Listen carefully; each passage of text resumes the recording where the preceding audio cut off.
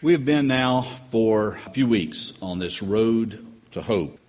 It's been an encouragement to me to have people go out and say, it seems like you've been speaking directly into my life. Matter of fact, I had one couple went out and asked last week if we actually had cameras recording in their homes during the week because it felt so pointed at them. Well, I want to let you know that that's actually true. We have a contract with the FBI. We've actually bugged all your homes. And so we're well aware of what's going on, and you provide plenty of great sermon material. Thank you. Obviously, that is not the case. We have no such power. But what we have discovered is that when we speak God's truth and we speak from God's Word, that He has a way of making it real into your life and to bringing an application that is absolutely personal to you. You know that God is speaking to you into your life, and that's a good thing. Now, we've covered a lot of ground on these first few steps on this road to hope. We've covered a lot of ground. Some of you are like, could you slow down a little bit? Let me catch up. Because there are a lot of big steps along the way. I want to let you know that if you have missed any of this or you feel like you're a few steps behind, don't worry. That's okay. And we try to keep the resources available for you so that you can go back and retread this. Sometimes you need to go back and say, okay, let me listen to that again. Let me think through that again. Let me get out my notes from the message and see what it was that spoke to me so solidly in that moment and begin there. You don't want to just kind of hopscotch your way through this thing. And so on our church website, you can go to the sermon audio link, and every week the message is there. As a matter of fact, we've got messages from about 3 years back. You can go back and listen to any of those if you're able to do that on the computer, or you can download it to an MP3 or an iPod or something like that, or your iPhone. It's easy to do. If you say, you know what, I don't have that capacity, if you've got a CD player, if you'll just let us know what you need, we'll be happy to go back. Even if we have to do a little research, go back and find those messages that meet your need. And it's not, as I try to tell people all the time, it's not that I am persuasive as a speaker. The best thing I can do is to put God's Word out there and then to get out of the way and let the Holy Spirit do the work. So I want to encourage you on this road to hope, this journey that you're taking. And today, it's another big step. Because unless you are a very unique person, then you have not gotten through this life without being deceived or hurt by someone else, or without hurting or deceiving someone else. In other words, this message is for all of us. And here's our step for today on this road. It begins with the letter E, as we are going through, and we kind of got this acrostic going on, spelling recovery. Evaluate all your relationships, offer forgiveness to those who've hurt you, and make amends for harm done to others, except when to do so would harm them or others. We're going to look at this a little bit more in depth, but it's based on Ephesians chapter 4, verses 31 and 32. The verses, you've got those on your handout. They're on the screen. Something you also want to look up. Something that came up in my grace group, by the way, this past Wednesday night was, we ought to be having like a verse of the week to go along with this. Well, we've kind of been doing that. We haven't been calling it. But if you're looking at verses that you can put in your storehouse to pull out later, the main passages of Scripture tied to these messages are great verses to store up in your heart, to put on index cards and to keep reminding yourself and to repeat over and over again, because it eventually seeps in, even to the most hard-headed of us, it eventually seeps in so that God's Word becomes that weapon of spiritual warfare that we need. But here's the verse. It says this: get rid of all bitterness, rage, and anger, along with every form of malice. Be kind and compassionate to one another, forgiving each other, just as in Christ God forgave you. How many times would those verses have come in handy in your life? When you were enraged, when you were about to fly off the handle, to recognize that this is not what God wants for me, but instead, God wants me to be kind and compassionate and to forgive. Obviously, there are two main parts of this step. So I guess you've got 2 feet. We'll count it as left foot and right foot. The left foot is this: forgive those who have hurt me. And the right foot is make amends to those that I've hurt. Now, you can reverse those if you typically step with your right foot first, whichever works for your mode of transportation. This deals with the reality of this, that you have been hurt by other people. How many people here have been hurt by other people? Anybody? Okay, all right. How many of you here have hurt other people? Okay, well, I guess we're all qualified now to move forward, because this step deals precisely with this reality.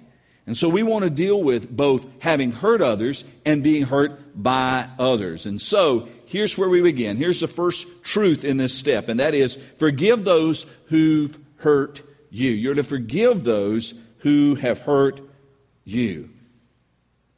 But why? Why am I to forgive others who've hurt me?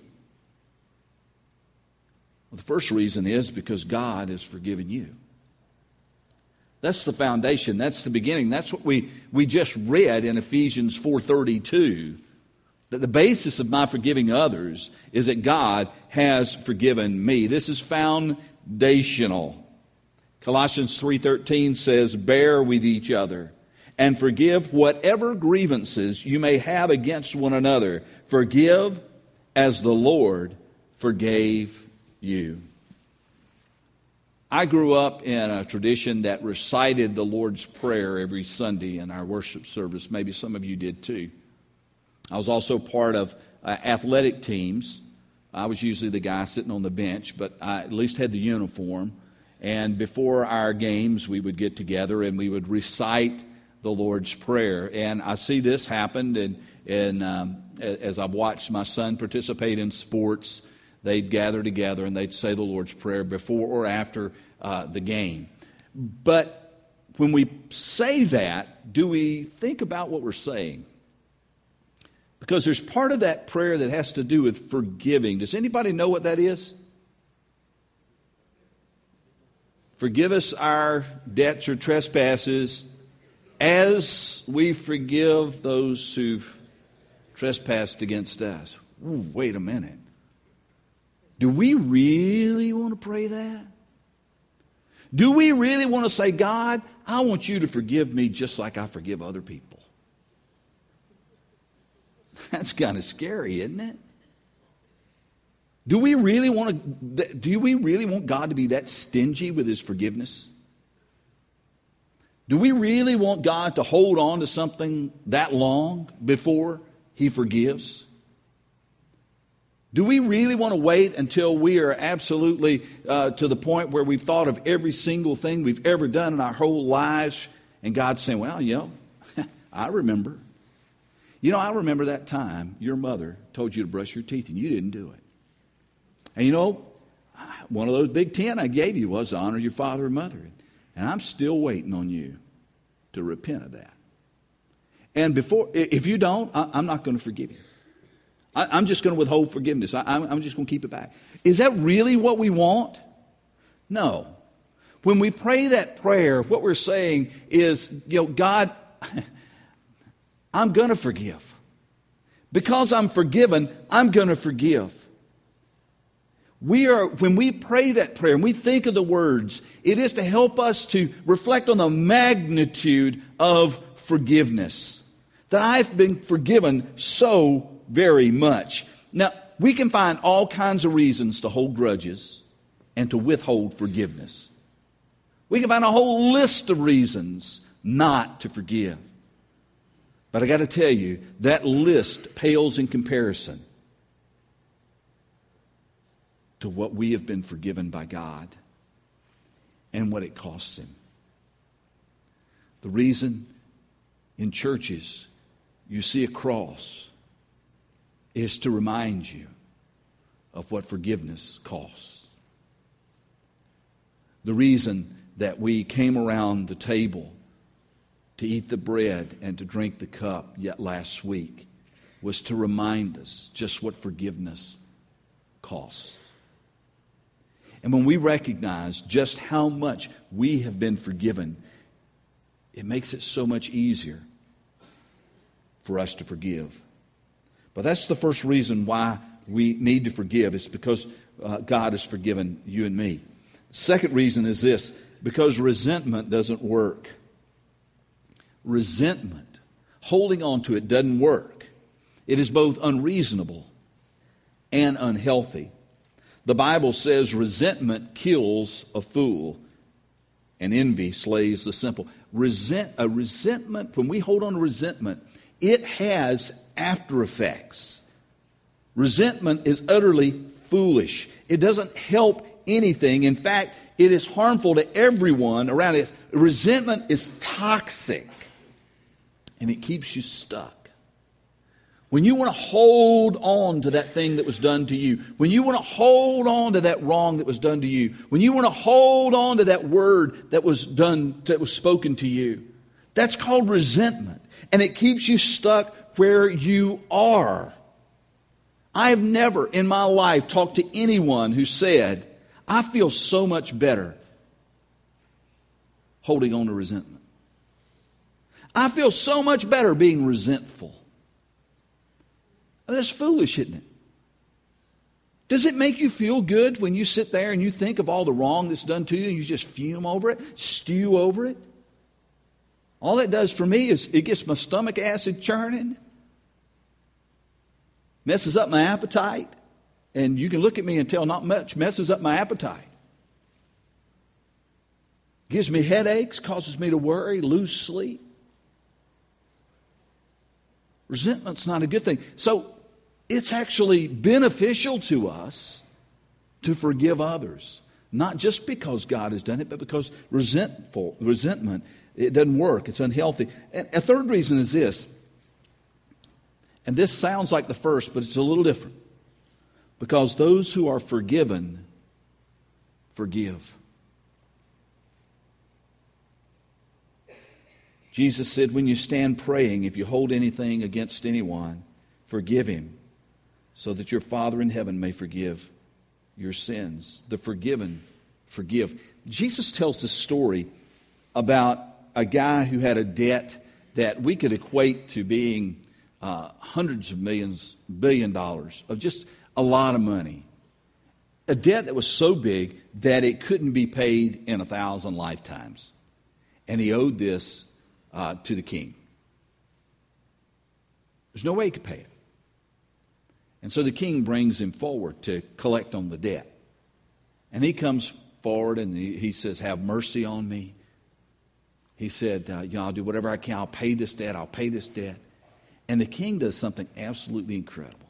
Here's a debt this man could, in, like I said, 1,000 lifetimes, he could never pay this debt. And the king says to him, you can leave. I'm canceling your debt. Canceling, I'm wiping it out.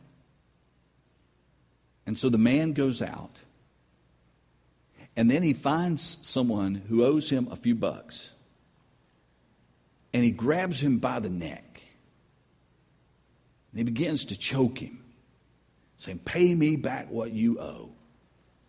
And the man's words were eerily similar to the ones that had just been spoken in the presence of the king. The man says, have mercy on me. Give me some time. I'll pay back everything I owe. Now, you would think that at this point, this guy who'd been forgiven so much would have turned to him and said, I'm so sorry. I just heard this conversation take place a few minutes ago, and I was on the receiving end. You're forgiven. Your debt's canceled. You don't owe me a thing. Have a nice day. But that's not what happens in the story, is it? He actually throws the guy in prison till the debt could be paid. And when the king hears about it, the king's not real happy. He brings the guy back and he said, you know where I canceled that debt? It's back. You still owe it. Now, the point of the story is not that God is going to take his forgiveness away from us. The point of that story is that if you're forgiven, you forgive. That's the way it flows. We've received overwhelming forgiveness, and because we've received it, we forgive others. That only makes sense. What the guy did made no sense. And here's my conjecture, my interpretation, is that even though forgiveness was spoken into his life, he'd never received it. He still had the intention, I'm going to pay this back. I think that happens with a lot of people who are in churches who say, okay, I know the word forgiveness has been spoken over me, but I'm working for my salvation anyway. That's not being forgiven. Forgiven is, I understand that my debt is canceled. And having understood that my debt is canceled, it changes who I am. I am forgiven. Therefore, I forgive. I had an interesting conversation this morning with Donna Moon. She said something very profound. She works up in the sound booth. She works with the projection. She does a great job with that. But sometimes technology does not want to cooperate. You've probably never had that happen to you. Sometimes technology didn't want to cooperate. So she said, it makes me want to say something,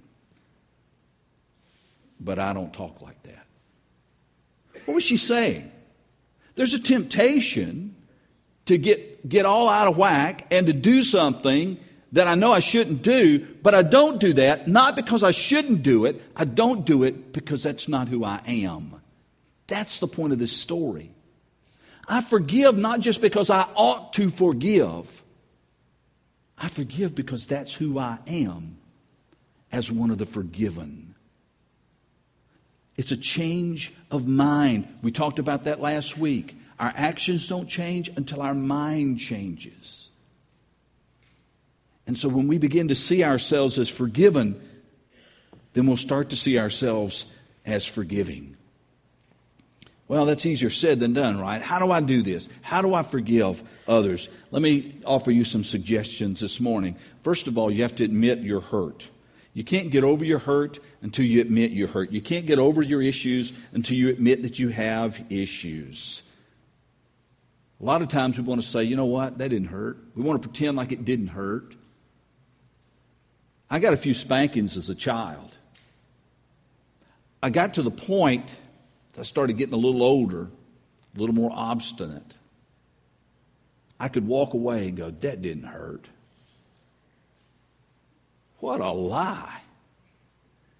My bottom was just like Rudolph's nose. But that didn't hurt. We do that a lot of times when we get hurt by other people. We go, that didn't hurt.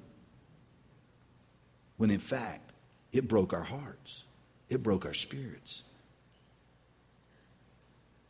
We'll never take that step to forgive as long as we're not willing to admit that I haven't been hurt. Secondly, release the offender. You got to let it go at some point. You have to stop holding on to the hurt and the wrong done to you. You do this obviously by forgiving, but by doing that in the release, you're forgiving them. You're releasing the hurt, not just for their benefit, but for yours as well. Because remember, resentment doesn't help anybody. You may want to write this in your margin. To forgive means that you no longer sit in judgment over another person, but you give that responsibility to God. Let me read that again. To forgive means you no longer sit in judgment over another person, but you give that responsibility to God. To forgive means I'm not the judge. I want to add a note here because I think this merits saying. To forgive someone does not mean that you automatically trust them or you put yourself in a place over and over and over again where you can be hurt or someone else can be hurt by that person's actions or words. For instance, we have the privilege of having at least some connection with a women's shelter here in town. We do not encourage, if there is a husband or a wife for that matter, who is physically abusive in a relationship, to forgive doesn't mean that I go back and get my next beating. Trust needs to be earned, and it can only be earned over time. To forgive doesn't mean that you just stand there and be a punching bag for whomever and whatever it is. But it does mean you don't sit in judgment over that person. You trust that to God. That's what our responsibility is, to forgive. But we also need to, if we're going to take this step on the road to hope, make amends to those that you've hurt. Because you see, you're not just the innocent victim. You've probably left a few people in your wake as well. So why do you need to make amends? Well, you need to make amends because God is concerned with reconciliation, and unresolved relationships prevent reconciliation from happening. God is concerned with reconciliation. Unresolved relationships prevent reconciliation from taking place. Hebrews 12:15 says this, "See to it that no one misses the grace of God, and that no bitter root grows up to cause trouble and defile many." We need to pull bitterness up by the root. This means that you and I have a responsibility to prevent the bitterness from ever taking root. When people have something against you, against me, we shouldn't just shrug it off and go, well, it's their problem. We have some responsibility to try to set things right. So how do we do that? Well, we begin by making a list.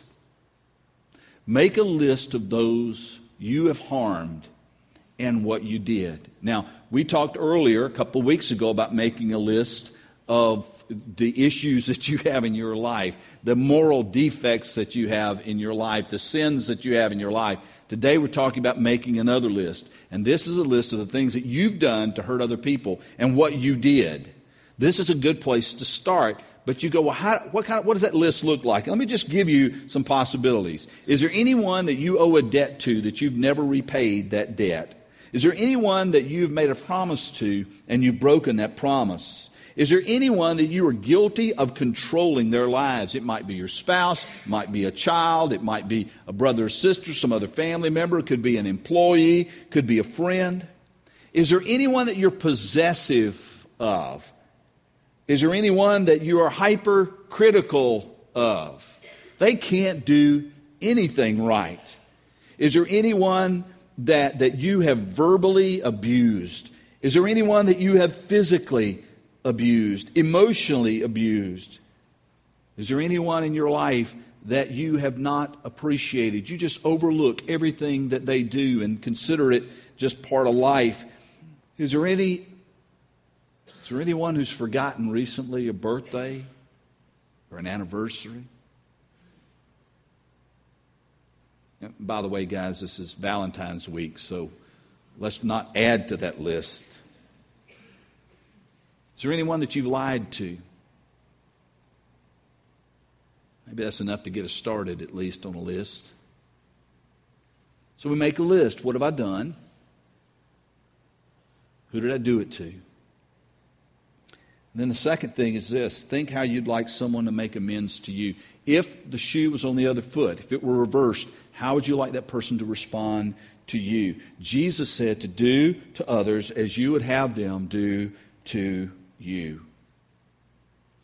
So think about, if the wrong was done to me, how would I like that other person to approach me. And so here's just some tips and just some practical things. Be sensitive to the best time to do this. If it's a husband-wife thing, the best time to do it is probably not on the way to church with the kids in the back seat. Think about the timing. Think about when you can have some time to be able to talk about this. Don't throw it out at a dinner party. Don't do it out here in the gathering space before the service starts. Don't do it in the middle of your Bible study class, your grace group. Don't do it in the middle of their work day. Think about the timing of it. Also, have the right attitude. You need to have the right attitude. If you go in and you're trying to make amends, if you go in and you're trying to apologize, to really fix things, if you go in, you go, don't go in and say, I'm sorry, but it was really your problem. That doesn't work. I also want to warn you, because sometimes you think you're saying something, but it's not getting communicated. And a lot of apologies begin with the big word, if. If I have offended you in any way. What you're saying is, it's your problem. Instead of doing this, it's obvious that you're hurt and that I take part in that hurt. I caused some of that hurt, maybe all of it. And I want to tell you I'm sorry. That's so much better than me going up to Robert Motley over here and going, Robert, if I said something to hurt you, I'm sorry. What I'm doing is I'm about halfway wiggled off that hook already. Now you may be just as sincere as possible, but when it's heard on the other end, that big if can mess you up. So just go ahead and acknowledge. If Robert is hurt because of something I said, I may not have meant to hurt him. I may not have tried to hurt him. It may have been a complete accident. But if he's hurt, he's hurt. I need to apologize that I have contributed to his hurt and take the if out of it.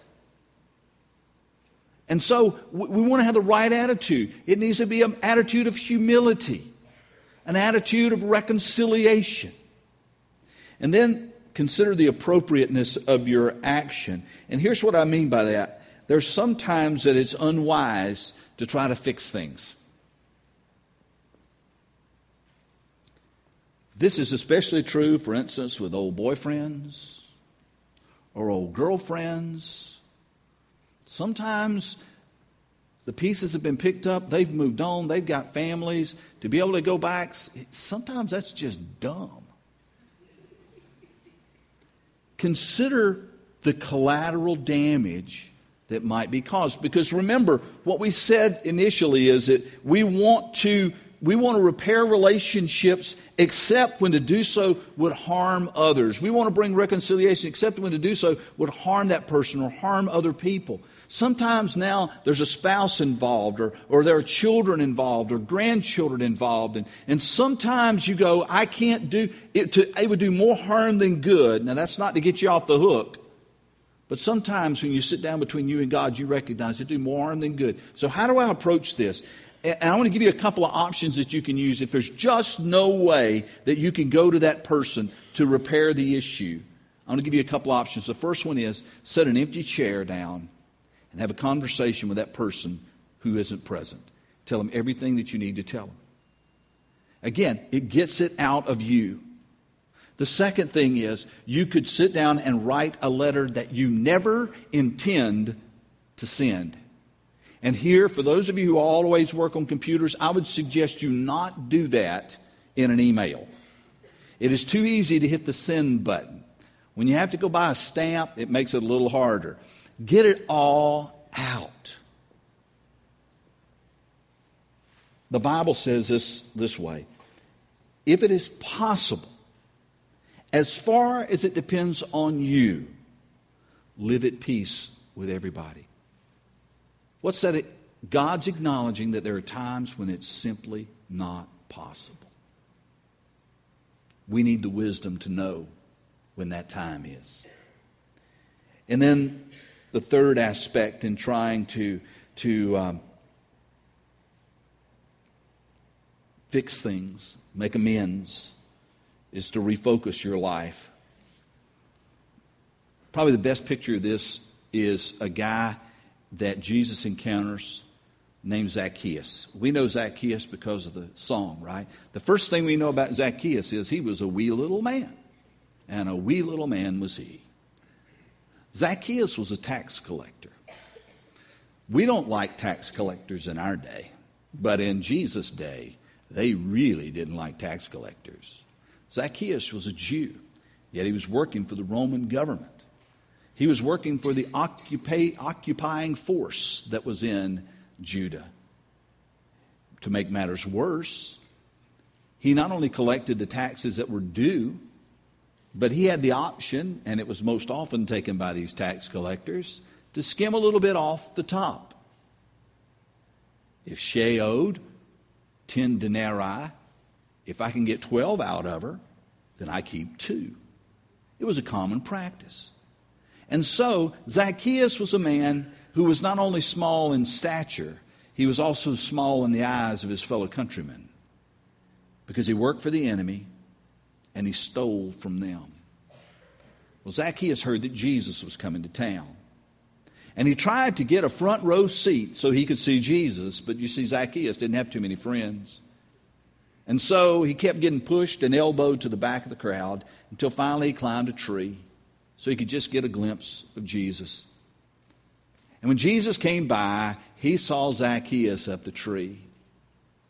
Now, if you've ever seen that picture that someone did of a laughing Jesus, I can imagine this would be a moment where Jesus just burst out laughing. Here is this old tax collector hanging on for dear life on a tree, trying to see Jesus. And he makes his way through the crowd to Zacchaeus. And he said, Zacchaeus, come on down.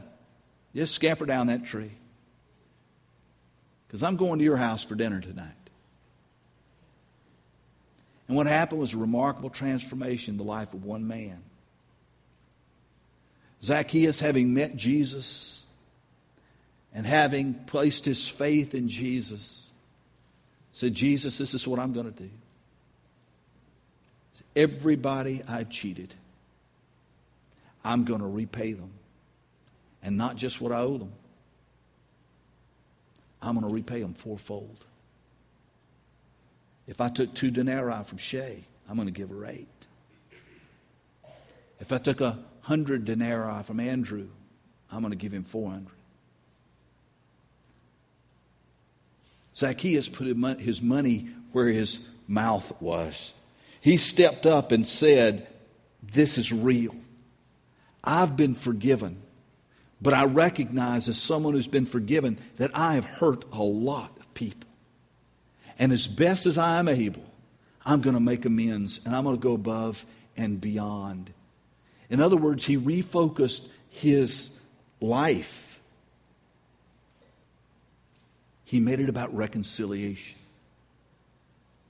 Trying to make amends for what he'd done. Not to earn forgiveness. He'd already received that.